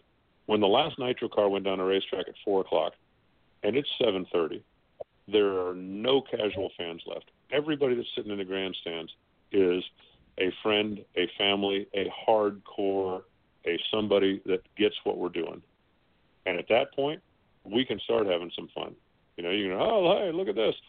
Bob Bender goes 006, dead on 5. Excuse me, sir, get out of the way. There's people racing here. You're in the fast lane. And people understand what we're saying. And it is entertaining. It is informative. And it makes a long night seem like not just, oh, my God, will you please finish this up so we can go to bed? It's something that I think people enjoyed. And, you know, but situational awareness, you have to understand when you pick up the microphone, who's watching, who's listening, what do they need to know, what do they already know, and then you need to adjust your style for that. Yeah, I'd maybe start out, I'd say a little bit for the novice fan, but I'd still, like you said, a lot of the people in the stands at the local track, they were friends, family, crew members of racers there. So I always tried to balance between trying to help, maybe a novice fan and still being educational enough to inform the hardcore fan or racer. And, I try to balance between the two and not be any one too much of the other. That's the tightrope that everybody walks. Because there's going to be somebody out there that just came because, hey, they saw the sign out on the street and thought, hey, there's going to be loud, fast cars, but they don't get what they're doing.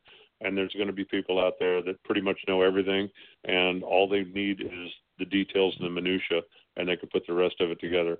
And that's the tightrope walk that every announcer has to deal with, of, educating the new fan without just completely boring the hardcore fan.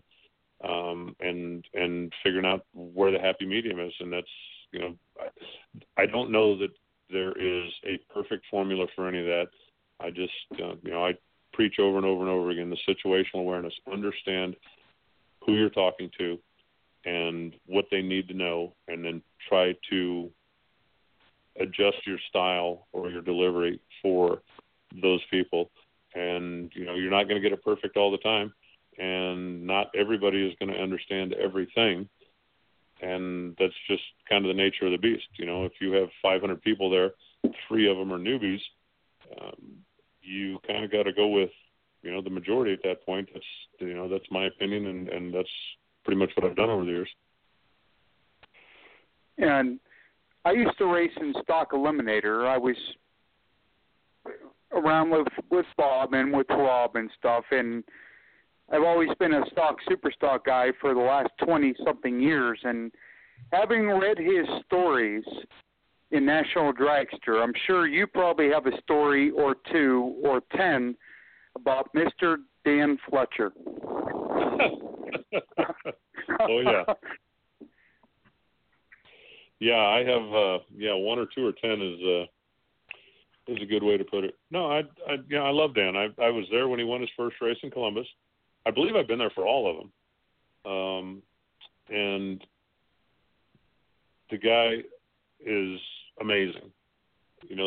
He certainly had a little bit of raw talent to start with, and then, he has gotten so much experience over the years, and that's what's got him where he is right now. No matter what game you play, a guy that does it 3 times a year is not going to be as polished as a guy who does it 3 times a week. And when Dan quit his job at Xerox to go out on the road and try to make it all happen, but yeah, I've got a couple of Dan Fletcher Dan Fletcher stories. One, when he brought his motorhome to my shop because the tongue of the trailer was busted and he needed somebody to weld it up, and the call at midnight, and I'm rolling through there at 5 a.m. Are you around? It's like, sure, Dan, whatever you need. And, you know, you talk about stock and super stock. I'm sitting here in my shop right now looking at a 67 GT Mustang that I bought when I was in high school. I didn't buy it new. I'm not that old. But it's the longest relationship I've had with anything. It's a small block, 4-speed, real, honest-to-God 67 Mustang. And that's part of why I love stock and super stock, because I love the muscle cars. Absolutely love the muscle cars. And I have one. Like I said, I've got the 68 Dart that I just bought. I don't know what I'm going to do with it yet, but classic muscle car that I'm going to, that's my next project car right now. So, that's why I love those things. And yeah, Fletcher is one of a kind, and he has made himself a decent living and, built himself into legendary status in NHRA with a 1969 Camaro. Yeah, I've known Dan for a long time, and I was 14 years old watching at Columbus when he got his first ever win. And somebody asked him once when he got his 100th win earlier this year, "Hey, Dan, did you ever think you'd win 100 of these?" And he said, "Bud, I never thought I'd win one of these." So he is, and we've talked before on this show that, we all know about John Force, Tony Schumacher, and stuff like that, but there are so many great stories you could make on the sportsman side of things about somebody like that just, quit his job and decided to do that for a living, and he's got to the level he's gotten to now. Well, quit his job with 3 kids at home, I believe under 10, and so you talk about an understanding wife. Oh, man. Donna must be a saint, to let him do that and go out there and try to make that happen. But, the status that he has gained, I think the fact that his 1969 Camaro is the single winningest car in NHRA history. And yes, John Force won 148 wins. He gets a new car every year. Tony Schumacher's won 88 times or whatever the number is. He gets new cars all the time. Dan Fletcher, his 69 Camaro has more wins than any other single NHRA history. The winningest stock eliminator car in NHRA history is Dan Fletcher Stalker, his 69 Camaro. And, Dan was the first guy to win super stock in a Copo. He did it with his stock eliminator car that was running in super stock, but still. And, just all of the little pieces of history that he's carved out for himself are pretty impressive.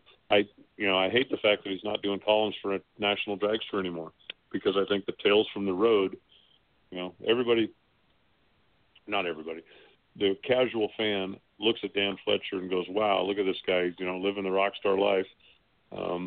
But they don't understand the, broken axle on the trailer at 3:00 in the morning, or, the motorhome, check light that came on when the thing shut down in the middle of Montana when he's 400 miles from the nearest dealer, or whatever the other stuff that he goes through to try to make all this happen, and all of the stuff that he sacrificed, missing, with young kids at home. I mean, let me tell you, you're going to miss a lot of school plays, a lot of Little League games, if your job is to be in Phoenix, because that's how you're putting food on the table. And I have a ton of respect for the guy and what he's done, and all that he's accomplished is nothing short of amazing. Yeah, and he made me feel old whenever his daughter turned or got her license. I don't know what it was, something with his daughter, and I said, really, is that the little girl that I played baseball with, pitched the ball to her at the U.S. Nationals one year because her brothers, the boys wouldn't, and I think it was somebody else's sons, wouldn't let her play with them, so I had to pitch the ball and stuff to her, and it's amazing, the boys, obviously, they've been pretty damn successful, and I don't know if she has any plans to start racing, but I would guess that she'd be pretty good at it, too. I think she's done a little bit, kind of like, at the local bracket level at, the local racetrack around the house. And I think she's certainly held her own. One of my other Dan Fletcher stories, and this goes back, had to be early 90s someplace, it was in Seattle. I remember that. Harry Turner, who at the time was in charge of motorsports for GM, Dan had won in Superstock, and Harry Turner came over and introduced himself, and he said, hey, we'd like to get you in a late model car. We can make a deal here. We'd like to have you in a late model car. And Dan said, hey, thank you, but this is my father's car. I'm never going to get rid of this car. I'm not going to give up this car. I'm not going to, this is my car. And, I certainly appreciate the fact that, you would consider getting involved and helping me out with this, but I'm never going to give up this car. This is going to be my race car. And Harry said, well, hey, if you ever change your mind, he says, you just let us know, because we definitely would like to be on board with you. And he turned around and he took 2 steps, and I said, he's been thinking about getting a stalker. And absolute quick pivot and said, could we get you in a late model stalker? And that's when Dan got the Firebird and started racing in stock eliminator and being a 2-car guy. And it was a year later before I realized on the back of the car where he had, thanks Donna, thanks Tim and Thomas and Taylor, and thanks. And on the back of it, my name was on the bottom of that. And I said something to him, and I said, why is my name on there? And he said, dude, if you hadn't said something, I would have never had this thing. He said, I'd have never thought about telling the guy I was looking for a stalker. And I thought, oh, that's kind of cool. So, okay, now I've got my own little, success chapter in the Dan Fletcher book of how to go out and make a living in drag racing. Yeah, and we were talking about, good stories. Obviously his late father's car is his super stock car, not the Copo, but the stalker is the car he drove back and forth to high school. So, yep. Like I said, there's a lot of stories that could be written and talked about and exploited, I guess, out there in the sportsman ranks, more than just, Forrest Schumacher, Ray Anderson, and people like that. There's a ton of stories out there, and you probably know a lot of them. I know a few of them, I think. And, yeah, you're right. Talking about Dan, that Camaro of his is a legitimate Z28. His dad bought the car brand new, drove the thing home, turned it into a race car. And it spent the rest of its life either on the quarter mile or on the trailer. It hasn't been on the street ever since. The 69 stock eliminator car that you're talking about was Dan's high school car that then got turned into a bracket car. And when he wanted to turn it back into a stalker, they had to go back and put the wheel wells back in it, put the floor pans back in it, because it had been tubbed and caged and turned into a bracket car. And in order to make it a stalker, they had to go, through a reverse osmosis process to turn that thing back into a stock eliminator car. But yeah, there's just a ton of stories like that out there in NHRA, and that's part of my job is to try to impart some of these as we move along. Richie Pauly, a guy out here on the West Coast, has got a 428 Cobra Jet Mustang that is an honest-to-God factory original radio delete, heater delete, rubber floor mat 428 Cobra Jet Mustang. It's been a race car its whole life. And it runs in stock eliminator. That car put back to original at Barrett-Jackson would be worth a fortune. But for Richie, it's like, no, it was designed to be a race car. It's a race car. That's what I'm doing with it. And I think that's awesome that there's guys out there that aren't thinking about, gee, I could make bank with this thing. They're thinking about, I am using this car for its designated purpose, and that's a pretty cool deal. Ben Wenzel, the 67 Camaro that we honored this year at Indy, with the 50th anniversary of the first Camaro win in NHRA. There's so many of those stories out there. I don't know that you could ever tell them all. Yeah, that was my dad's first national event. I think he was there when Ben Wenzel won, and Don Gardo shaved his beard and everything. So, a lot of way back in the thing, there's a lot of great memories. And I would say you've probably been around and got to see and lived through a lot of them. I certainly have. I've been around and seen a lot of them. I wasn't around that long. In 1967, I was 4 years old, so I wasn't at the U.S. Nationals that year. But, we spent the last couple of years, and when I say we, those of us, stat folks in the NHRA, debating, is Ben Wenzel really the first Camaro to ever win? Because Bill Jenkins won Superstock in a 1967 Camaro at the U.S. Nationals in 67. And nobody could definitively say, did stock run in front of Superstock? As a general rule, yeah, but the races were way less structured back then than they are now. And literally, we've debated this for a couple of years. Phil Burgess and I were having a conversation earlier this year when we were talking about doing something with Ben Wenzel. And it came up, it's like, hey, wait a minute. 1967, you guys took pictures on film. Digital cameras were a long ways from being invented. I said, you've got all the contact sheets, right? Said, yeah. Couldn't you go back and look? I mean, if somebody took a picture of Ben Wenzel's car and 6 frames later they took a picture of Grumpy's car, would that not be definitive proof?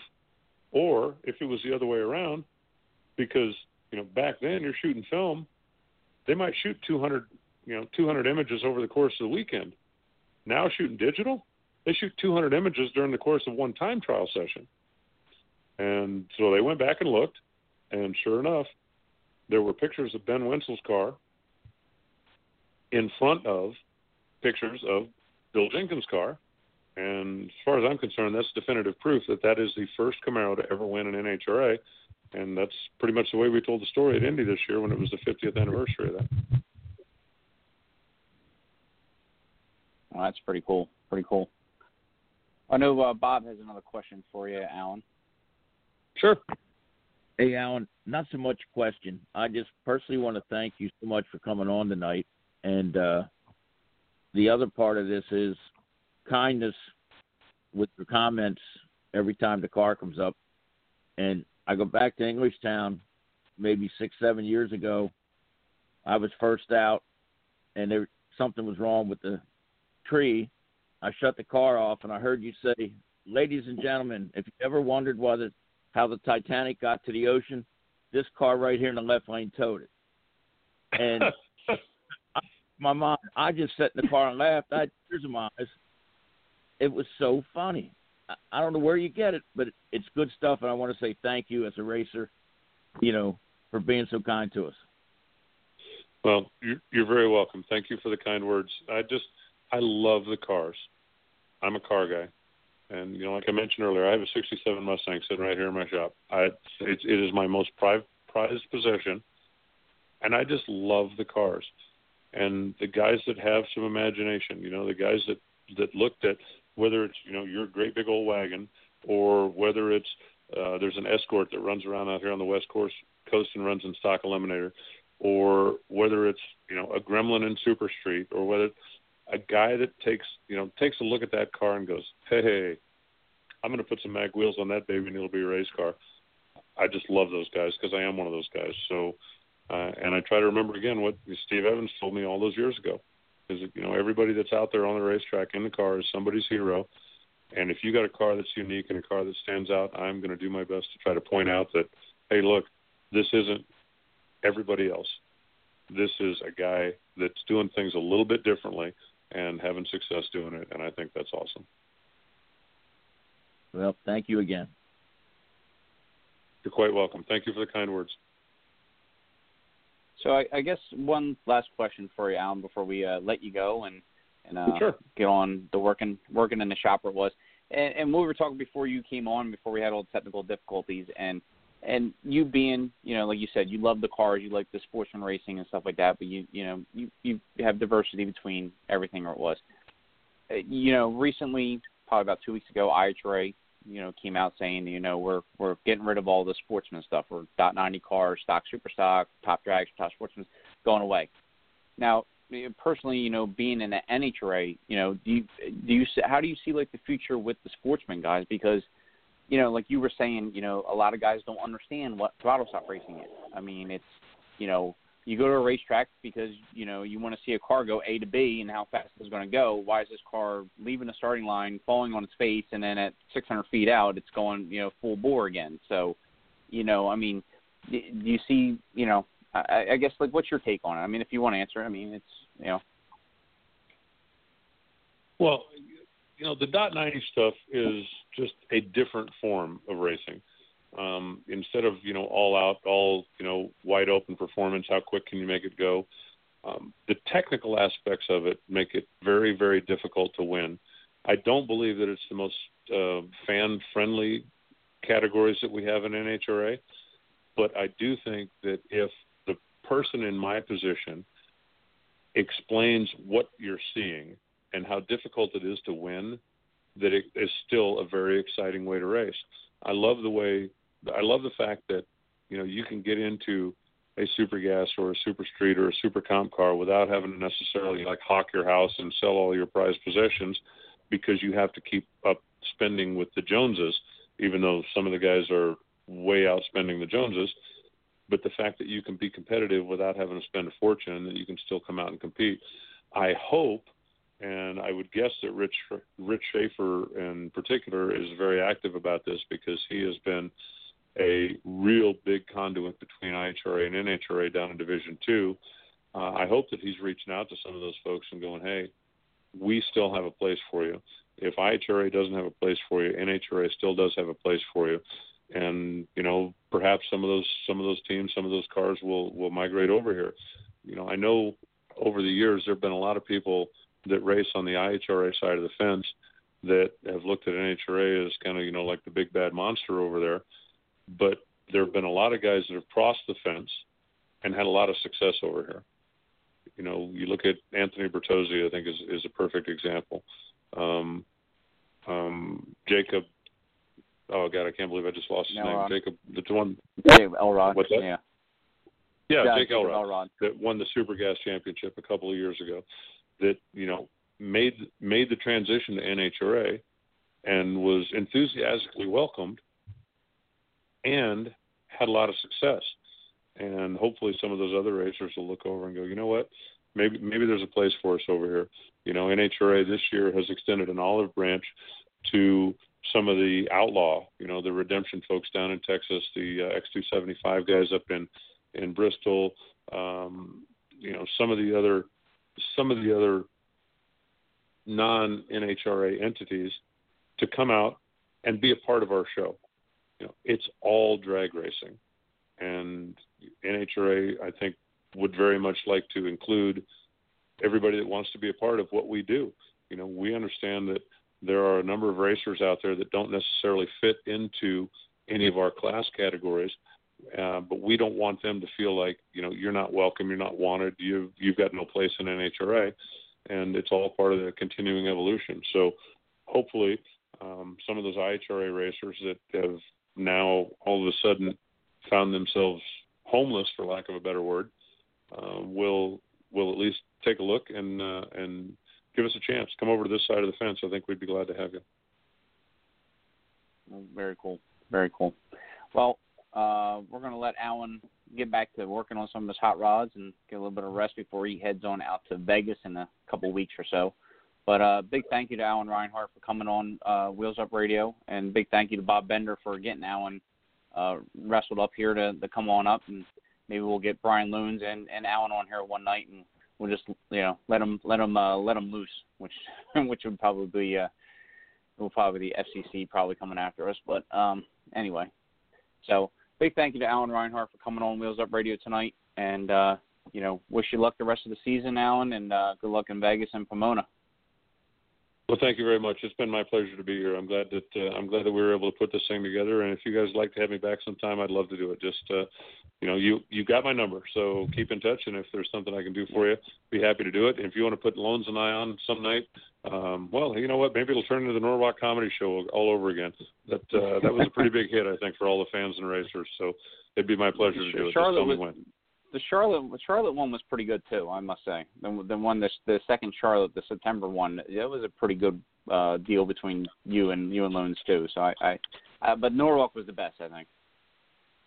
Well, Norwalk was Norwalk was the first, so that's always going to have like a little bit of a special place. But if circumstances allow, then I think that some of those moments might come up again.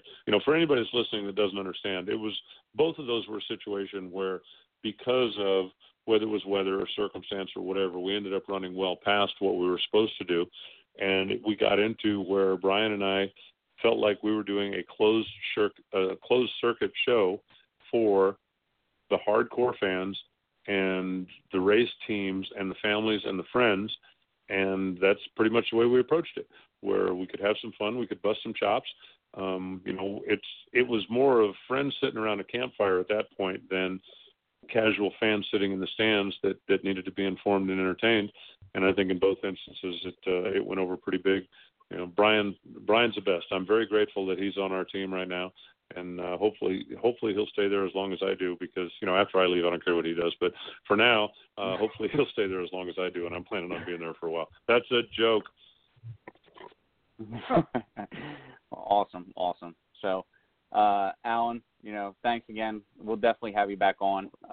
You know, I think you have a world of stories that you could tell probably for the 2 hours that we're on air and just talk about drag racing in general. And it's always awesome to just go down memory lane with guests. And you definitely were awesome. So a big thank you. And like I said, you know, thank you to Bob for setting everything up, and you know, have fun in Vegas. Thank you, guys. Happy to come back anytime. Just let me know when. Thank you Thanks, so Alan. much. Thank you, Alan. Awesome. We good? Absolutely. All right. Have a good evening. You pretty cool guy.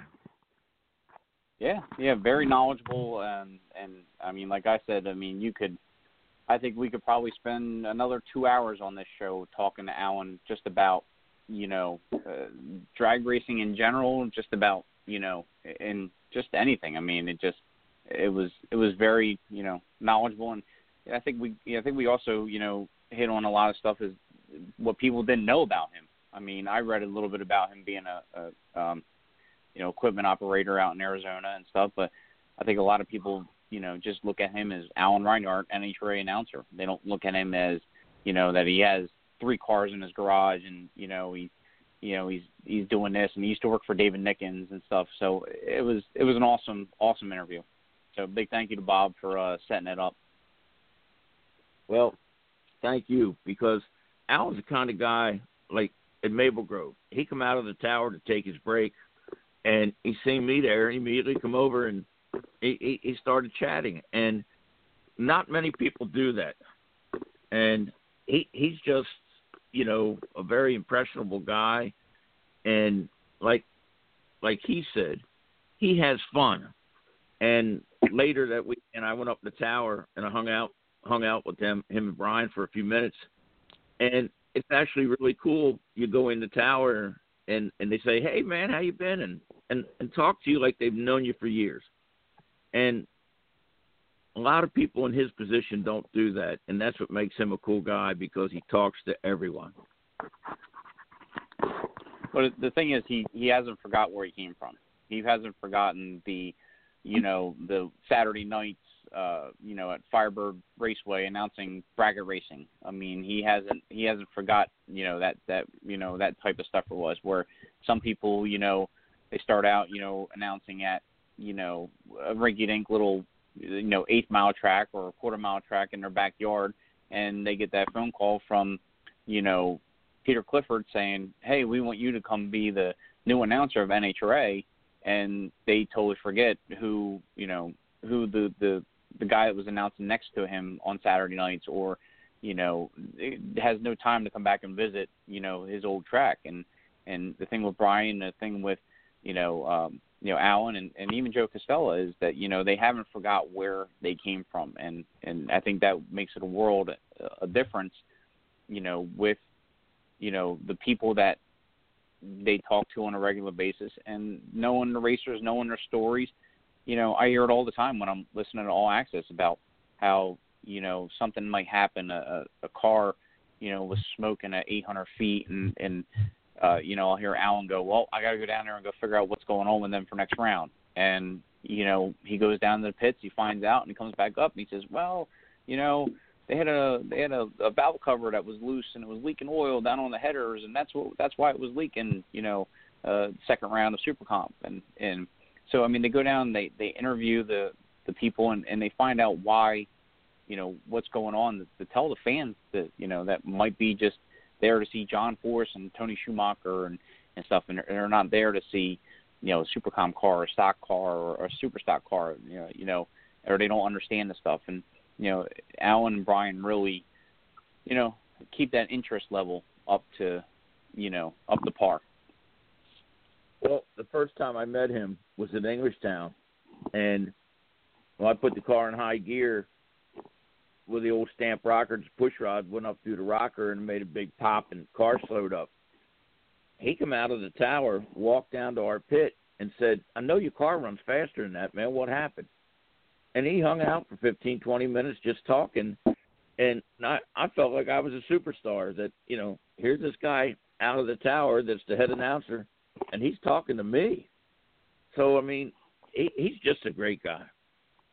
Yeah, and I must say, I mean, I think NHRA went through a little bit of a lull for a little bit with, personalities and stuff and people that were you really couldn't adhere to, I guess you say. But I think the team that they have now, with Brian, with Alan, kind of wish Mark Lyle was still around, because I think Mark was an awesome guy, or it was, and Mark would have been a big time fit with Alan and Brian and all them guys, or it was, and the stories you say, Bob, from when he was around and at the Keystones and Summer Nationals and stuff, and I think that would have been an awesome team if unfortunately Mark was still around, but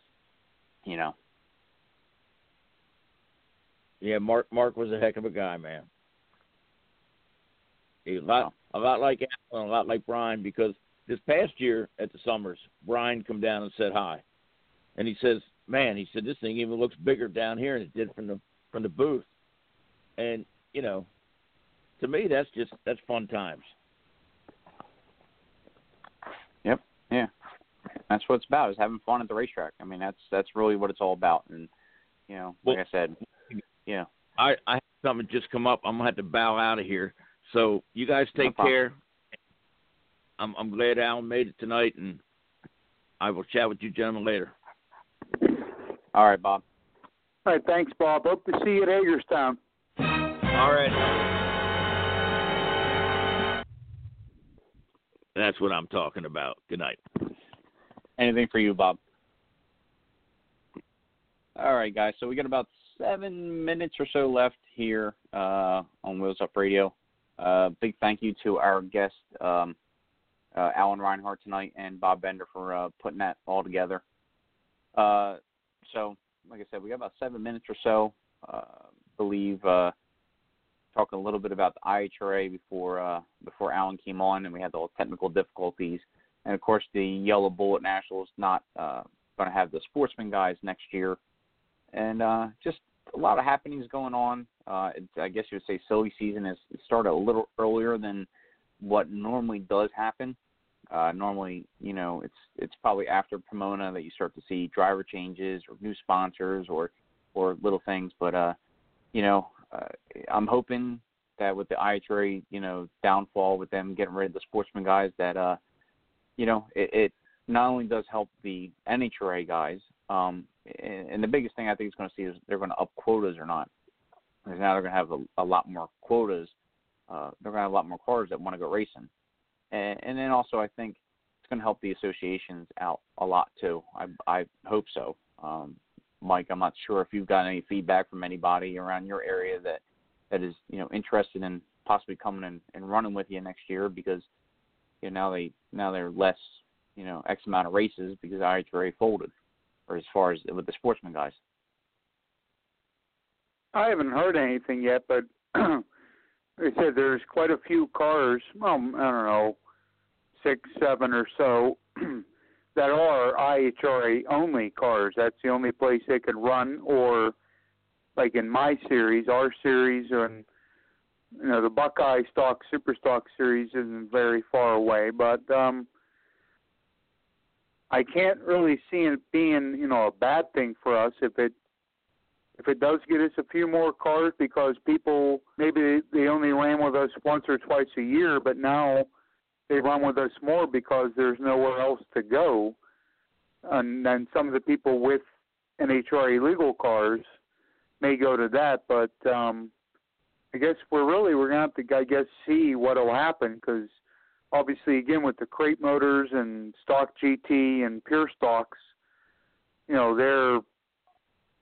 they can only run series like mine because IHRA is gone. And some of the cars that are legal NHRA cars, they're obviously okay. I know if you look over the past probably 5 or 10 years, 5 years especially, a lot of people that had crate motor stalkers or whatever built their car to be legal NHRA cars. Instead of running, say, G crate motor, now it runs E or F stock automatic. So they were okay because, like I said earlier, I never would have built or bought an IHRA only car just for circumstances, and now especially with what's happened in the past month or so. But yeah, we'll definitely have to see. I can't see it really hurting our series that much. It should probably help, you would think, but I guess we'll have to see what all happens for next year. Yeah, it's definitely going to be interesting. I know personally I've probably got about 20 emails, 20 messages, and a few calls from some guys who are interested in possibly running the series next year. So it's definitely going to make things interesting. And like I said, hopefully in the next couple of weeks or so, we'll have a division schedule out, and we can start playing the chess game as to find out where to put dates and everything else. So. Yeah, for sure. And, for people like you or I, we kind of need that to help set our schedule because, it'd be real easy for me to set a schedule just, say like right now. But you don't know when Columbus is going to be, when Norwalk's going to be, closest NHRA races to us. And, I don't ever want to schedule a race at, say, Quaker City or Dragway 42 or somewhere like that, or even Keystone on top of Norwalk or Columbus, because a lot of people from this area, I'm only about 2.5 or so hours from Norwalk, only about 3 hours from Columbus. A lot of folks go to those because they're close for them also, so I know better than to schedule that. It'd be like for you where your series is, you wouldn't schedule anything on top of Englishtown, Atco, or Cecil. So, yeah, once the divisional schedules come out, we'll know a bit more. And now there's one less thing for you and I to work around. We talked before. I know the only IHRA race you really probably had to worry about was Budds Creek, and if they still had that one up in Central New York, I can't remember the name of it. Empire. But there's Empire, then there's another one that's a little further east than that. I just can't think of the name. Skyview. It was Skyview. Yeah. And that didn't happen. Yeah, okay, that might be the one that went away, but around where I live, some of the IHRA races that used to exist don't anymore, but there was a time when I started chasing IHRA points. They took the best 5 out of your 7 races, and I had 4 within 100 miles. So, now there's one less thing, I guess, I have to worry about, which is, from a selfish standpoint, yeah, it's great for me, but it sucks for all the people I know that have IHRA-only cars. Obviously stock and super stock, it's a little different than .90, super comp and quick rod, different names, same thing. It's different than, say, a pure stock or a crate motor or whatever. So, the selfish part of me says, hey, it's a good thing, but I still feel bad for the people in this area, which there are quite a few that have IHRA-only cars, and now the biggest thing for them has gone away. Yep.